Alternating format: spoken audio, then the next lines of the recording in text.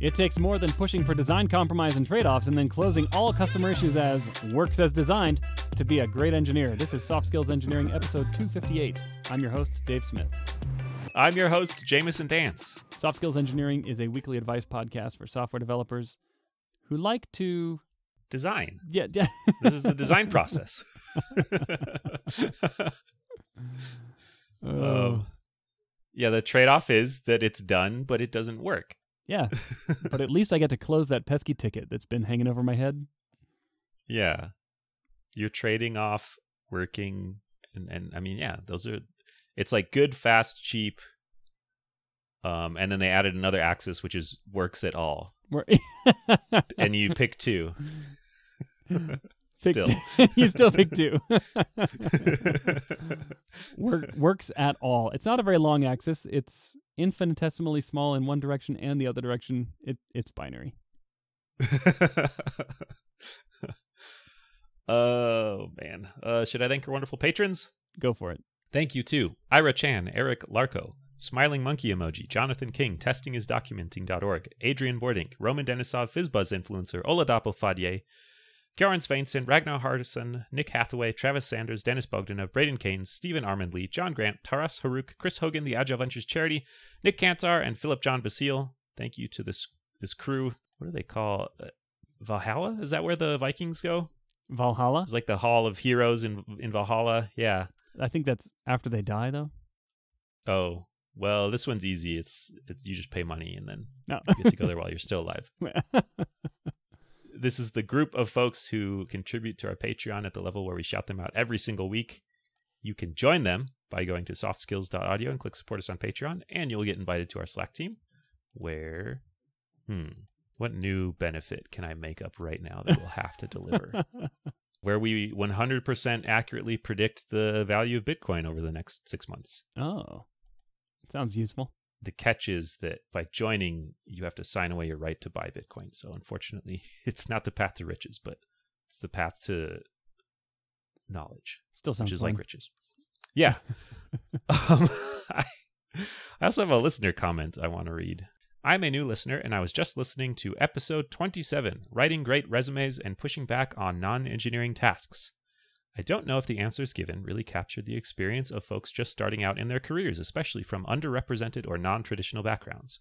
For example, getting a job just through recommendations can be tough if you haven't yet worked in a professional capacity, and can be a catch-22 for new developers. You need recommendations to get a job, and you need to have worked with contacts to get a recommendation.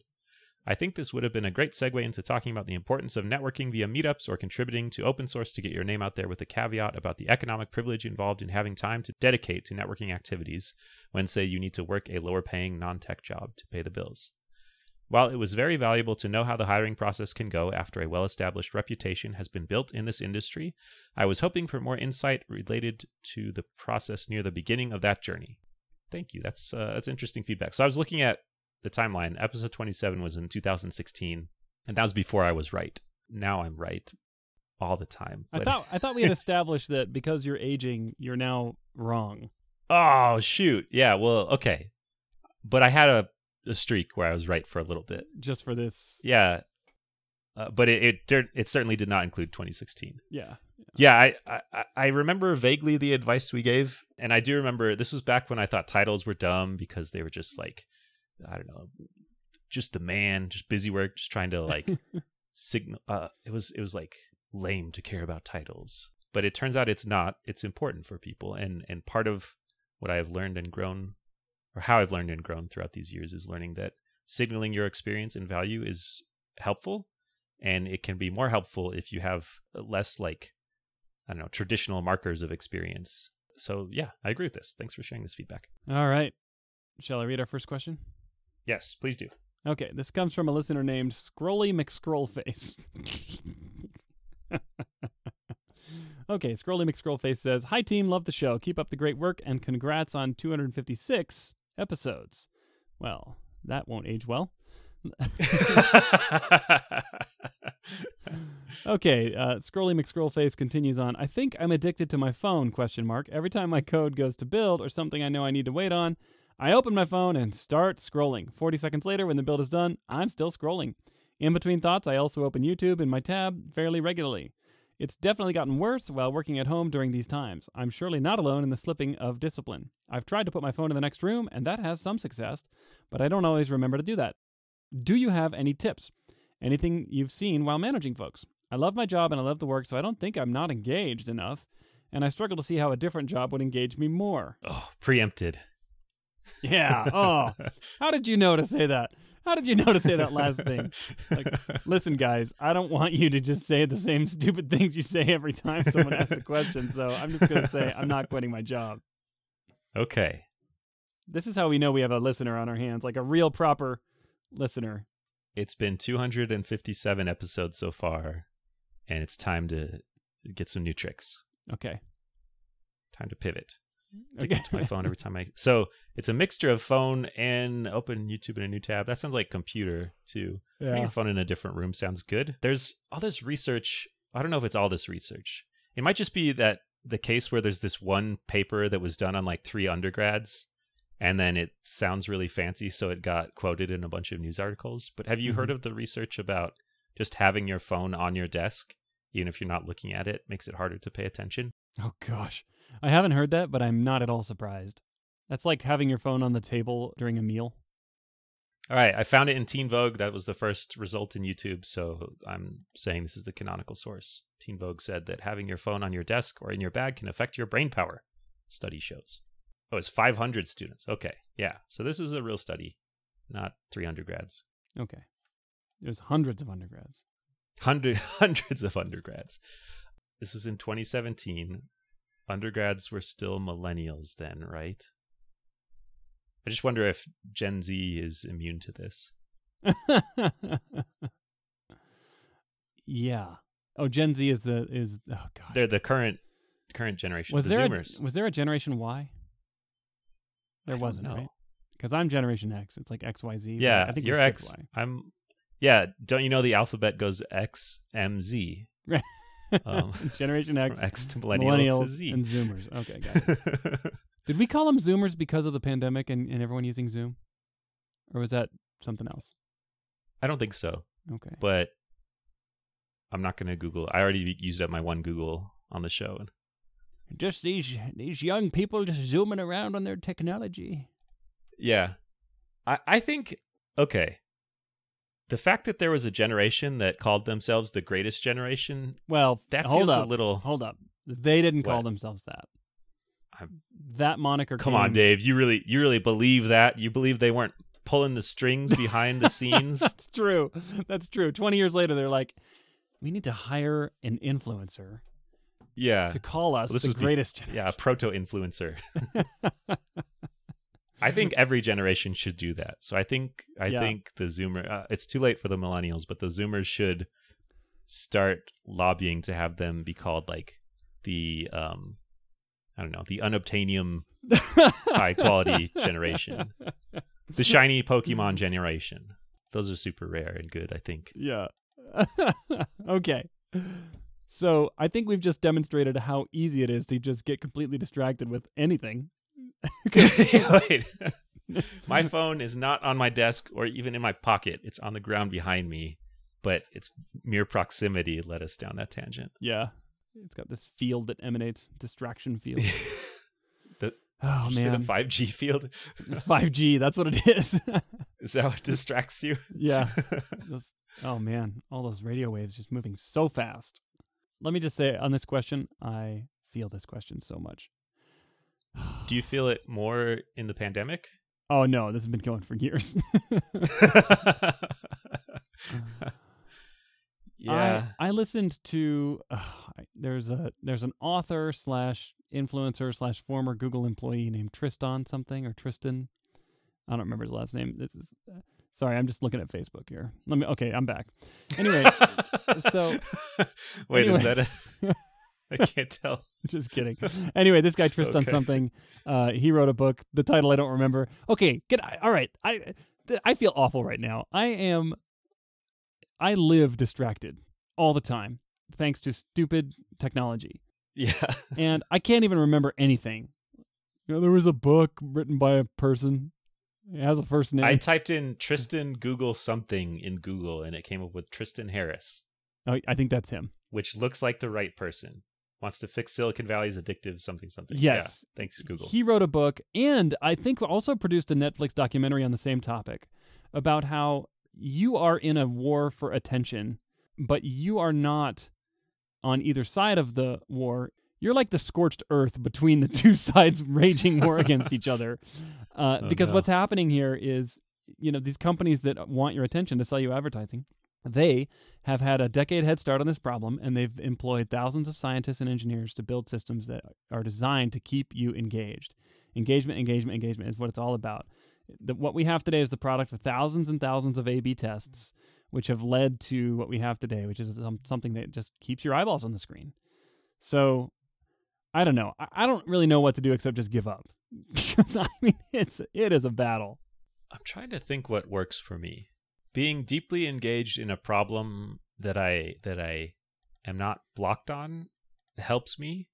The question asker mentions waiting for code to compile, and I think this has a technical solution, which is just switch to an interpreted language so the code doesn't compile anymore.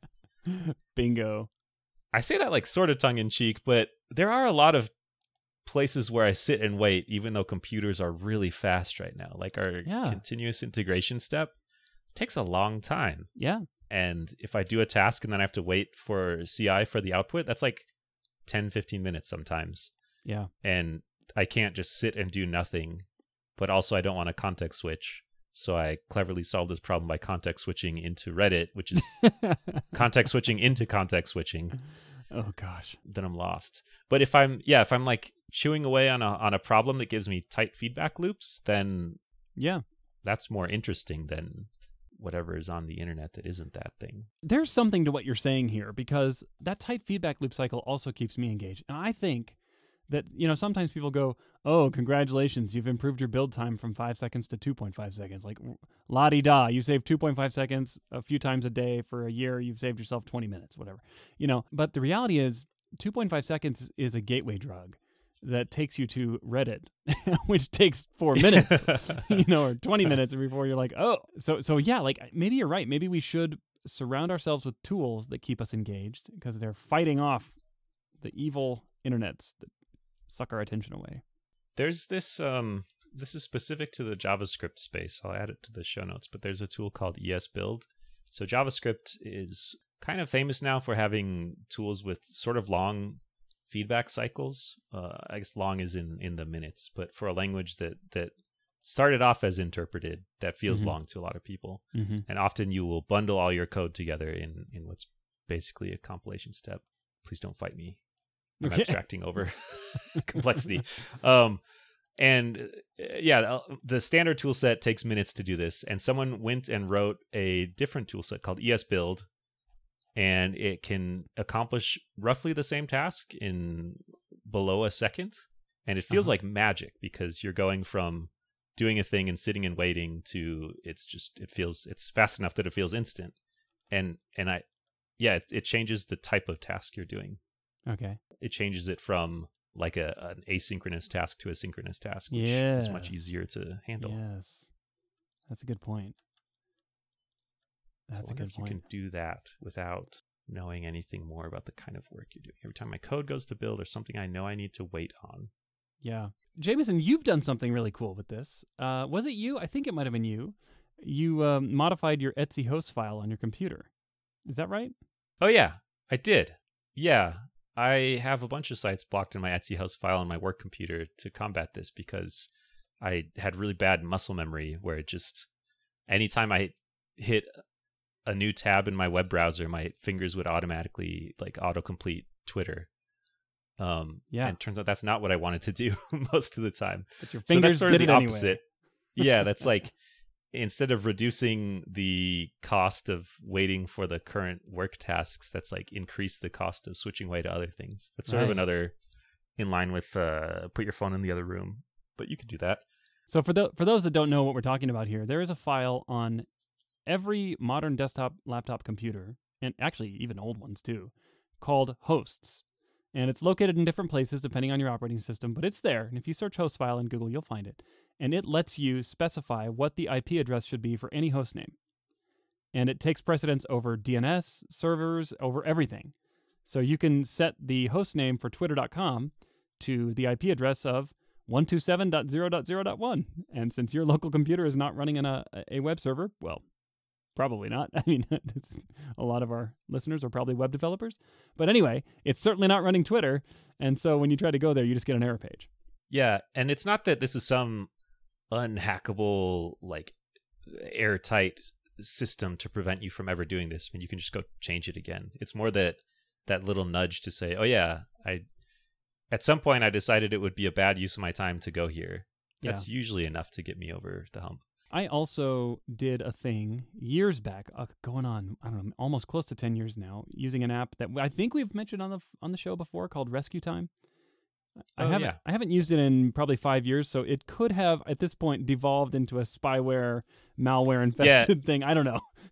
It could be like the ultimate keylogger. Yeah, I have no idea. Because it knows everything about every piece of software that you ever switched to in your. So it could very well be. So this is not an endorsement, but what it did was it kept track of how much time you spent with different windows in the foreground, and it kept track of their titles and stuff like that. So you could track things like how much time did I spend on Twitter this week. And if you paid for the pro version, I think it would even give you goals, and it would send you a weekly report to say how much time you spent on different things, and you can categorize tons of stuff like this is work, it's productive, this is entertainment, it's not productive, and then you could come up with a report at the end of the week. And that was really good for me. It helped me to have a bird's eye view of what I was actually doing with my time on my computer. There is an open source thing called Activity Watch that is apparently the same thing. Great. And I've also heard of people that hack this together somehow with like shell scripts that'll plumb your operating system for details of what's running or what's in focus. Yeah. But yeah, I've done something similar. I did use Rescue Time, I think on your recommendation. And it was revelatory to see just how much time I thought that quick trip to Twitter or YouTube or whatever actually was taking me. And it was a significant chunk in my worst times. Yep. Now I take naps instead. Now you're well rested. It's so good. I'm not joking. Like, if I think I'm just going to do nothing on the internet for half an hour while I wait for this other task, just go take a nap, and then life is better. My day's better. And I know slightly less about like the dank internet memes or whatever, but that's a fine trade-off. And it's enough of a time commitment. I can't just sit down and take a nap in 5 minutes, right? I have to say, okay, I'm going to power nap for half an hour. So I plan around it instead of just accidentally starting a thing that then stretches on forever. Right. That's impressive that you can go to sleep that fast. In half an hour? Yeah. Like go to sleep and wake up? That's cool. I'm always tired. It's like the... You're like, it's easy. It's easy when you're exhausted all the time. Exactly, yeah. I'm always prepared to go to sleep at any moment. Let me add just one more thing, and I'm only saying this because we got that last sentence in this question. I struggle to see how a different job would engage me more. Let me just tell you that I've been in some pretty disengaged jobs, and back in the day, I don't know, for those of you that were around for when Slashdot was the Reddit of the world, they gave you karma points for contributing comments and material and things like that.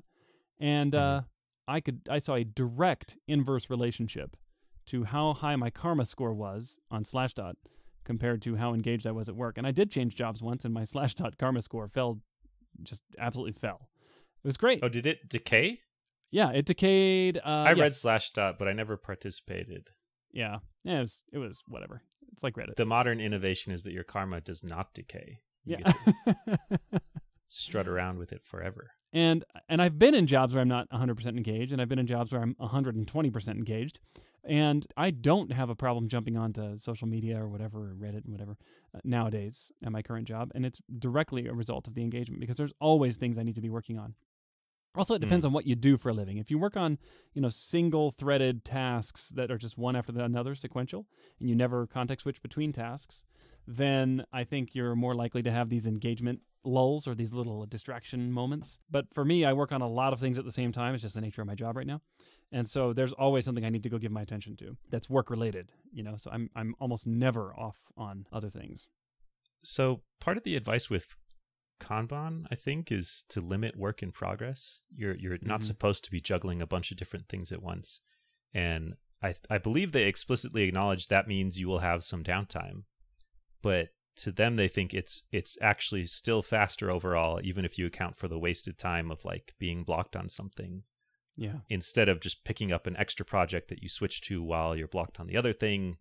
I don't know if that's true or not, but you could also just recognize the solution might be worse. Like if I pick up extra work to do instead when I'm blocked on this thing, then it might make my first task take even longer, even though my time might be used more productively, potentially. Maybe that's not what you want. Maybe you want that task done as fast as possible, even if you waste some time on it. Race cars use a lot of gas.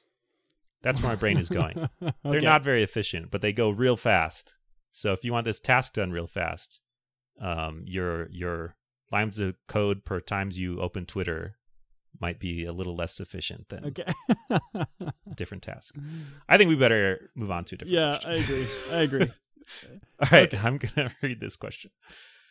This is from an anonymous listener who says, "Hi, I am the underleveled engineer from episode 240, which was about being underleveled in the big leagues.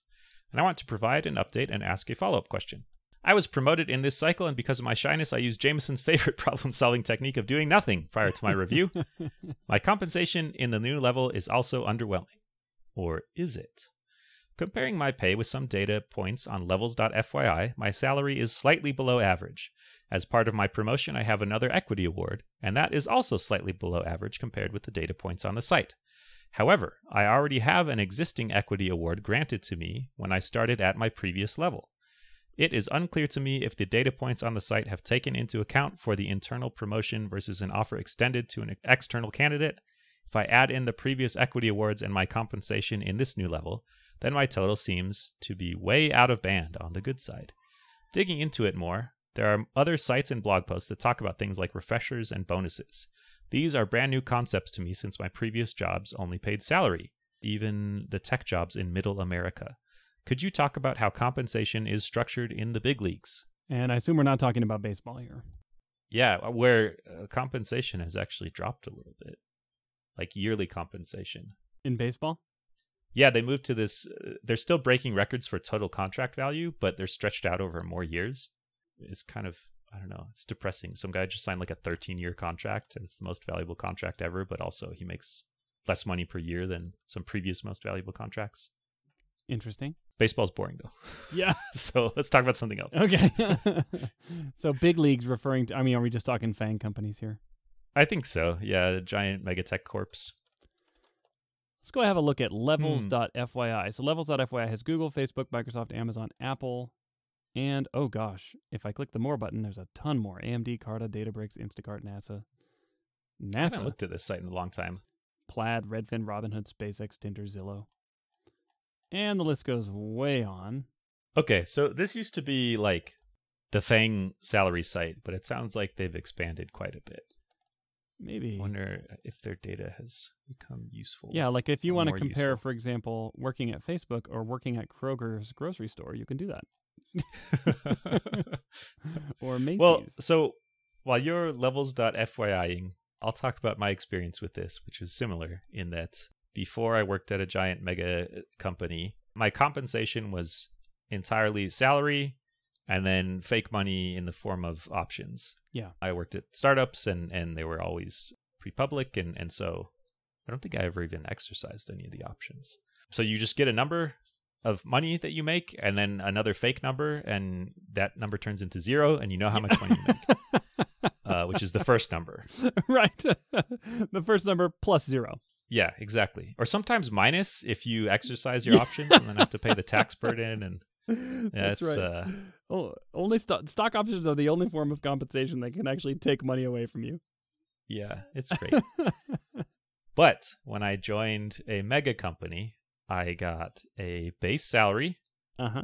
I got a bonus that in this case is fairly consistent. Some bonuses are very performance dependent. Maybe my performance is consistent. I don't know. It's been consistent though. Okay. Based on a percentage of my base. And then I got some equity grants which vested over a schedule. These are not options, just to be clear. Yeah, these are stock. Yeah, that's a good call out. They're real money. The technical term that people should know is RSUs. So these big mega tech cos tend to pay you in RSUs, which stands for restricted stock unit, whereas startups and other smaller companies tend to pay you in ISOs, incentive stock options. So there you go. Sorry, didn't mean to interrupt with that remarkably unimportant fact. No, I like it when you add knowledge to my rambling, because I don't think I even... Anyways, yeah. The other confusing thing is that for me, each year I stay, I get another grant of equity that then starts vesting again at a 4-year schedule. So I have some from when I first started, I have some for the first year, I have some for the next year, and they're all vesting on their own schedule. And they also all have their own, they give me a certain dollar amount of equity based on the price of the stock at the time that it was granted. Right. And so they're all worth different amounts of money too, because the stock has gone up generally. The good, yeah, and you've been lucky that it has. The general a metaphor that I like is that you have like 3 or 4 trains on the track at the same time, but they're spaced out, right? So your first grant is further down the track. And it was probably a bigger train, too, because it probably gave you more shares when you started. And then since the stock price has gone up since you started, then your next grant was probably smaller in terms of shares, but equal value at the time it was granted. Yep. Fewer shares, equal dollar amount at the time it was granted. Yep. But you got lucky, and it went up. Yes. And this, what you are describing, is essentially how all of the big tech companies do it now. They offer pretty good base salaries in cash. And then when people make just a ridiculous amount of money, it's usually in the form of stock.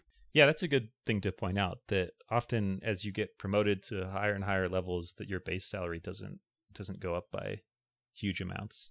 But knowing how to value this is hard. Like I can value it and I don't know if they do this on purpose or not, but my company doesn't make it very easy to calculate the value. Mm-hmm. It'll just tell you the total value of all unvested equity you have all at once. Mm-hmm. Which can be a very large number, but that's not money you have yet. Yeah, and that's going to be paid out over years. Yeah, exactly. So the way I try to think about it is like, how much will I get when it vests this year? Like, what will my pay be this year? And then I have to figure out the size of each of those 3 trains and when they started. And it feels like a word problem from middle school. Like you have 2 trains coming from opposite side, and one is going 20 miles an hour, and the other's going 40, and they're 35 miles apart, and when do they meet? Basic grade school math is hard for me. I think that's what I'm admitting on the show. Anyways, so I can use that to turn it into a number of how much money I expect to make this year. That also depends on the stock price, which is unpredictable. Unless you are part of the soft skills engineering Slack, and then it's perfectly predictable, but you're unable to act on it, sadly. So. That's right.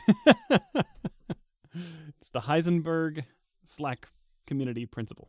So when the question asker says my total seems to be way out of band on the good side, I wonder if they're considering not the yearly value, like how much money they will get this year from what vests, but just the total value. Right. I think so. Because the way that the numbers in levels.fyi work is this. You add up all of the money that you expect to receive in the form of cash, stock, or bonus, or whatever, in the calendar year, and that's your total compensation, or TC. I've wondered about that on like Glassdoor or some of these other salary sites, because some of them don't make it very clear what the number represents, and those numbers can be wildly different if you put in the value of the grant that you get over the lifetime of the grant. Yeah, it's 4 years worth. That as how much money you get in that year, then that'll be a big number. Or if you don't include that, then it's a very low number. Yeah, that's right. I base my conclusion on what I see the majority of people do on Levels FYI, the numbers, because what I'll see is you'll see like 10 numbers that all look to be in a similar cluster, and then you'll see one that's like twice as high as all the other ones. And you're like, oh, someone put in their 4-year vesting value. You know, that's how I conclude it. Or that person has figured something out. Yeah, just the shrewdest negotiator. Yeah. Oh, but it is complicated. And I met several engineers in my time at a big tech co who were frustrated with the situation because it was just hard to understand. And even after you got a baseline level of understanding, it was hard to predict what things were going to look like next year. You know, it's like, should I buy a house? Should I buy a car? I don't know, because I'm not sure what my income's going to be next year. Yeah, especially if the price of stock for this company you work for is volatile. If it always goes up, then It's great. Easy. congratulations. Yeah, and like you know the floor and it'll probably be more. But if it is going up or down, it's possible you'll get a grant and then it'll end up being worth much less than that if the stock price drops. And yeah, so it's easier to value than options if these are RSUs in a publicly traded company, but there still is a little bit of risk to them. Yeah. But stocks always go up, so That's I guess yeah, there's not. gosh. Yeah, knock on wood. We're going to rue the day you said that. I don't think so. Surely I'll never rue the day I said that. Maybe you'll rue the day you said that second thing. Oh no. I will Have we never answered the rue question? the day. Yeah, I think so. Let's wrap it up. All right. Well, thanks for asking this question. Thank you for listening. If you want to ask your own question, Dave, what should they do? What, if they want to answer their own question or if they want us to No, if answer they want it? to ask their own question and hear us answer it. Okay, got it. Just the standard, the usual. Yeah, okay. Just say what I always say at the end, right? Unless you're proposing a radical new model for the show live on the air. And then I'm all ears. I want to hear it. Okay. I'm just going to say the same thing I always say. Okay. Go to softskills.audio and click Ask a Question where you can fill out our form. But thank you so much to everyone who's done that. All right. We'll catch you next week.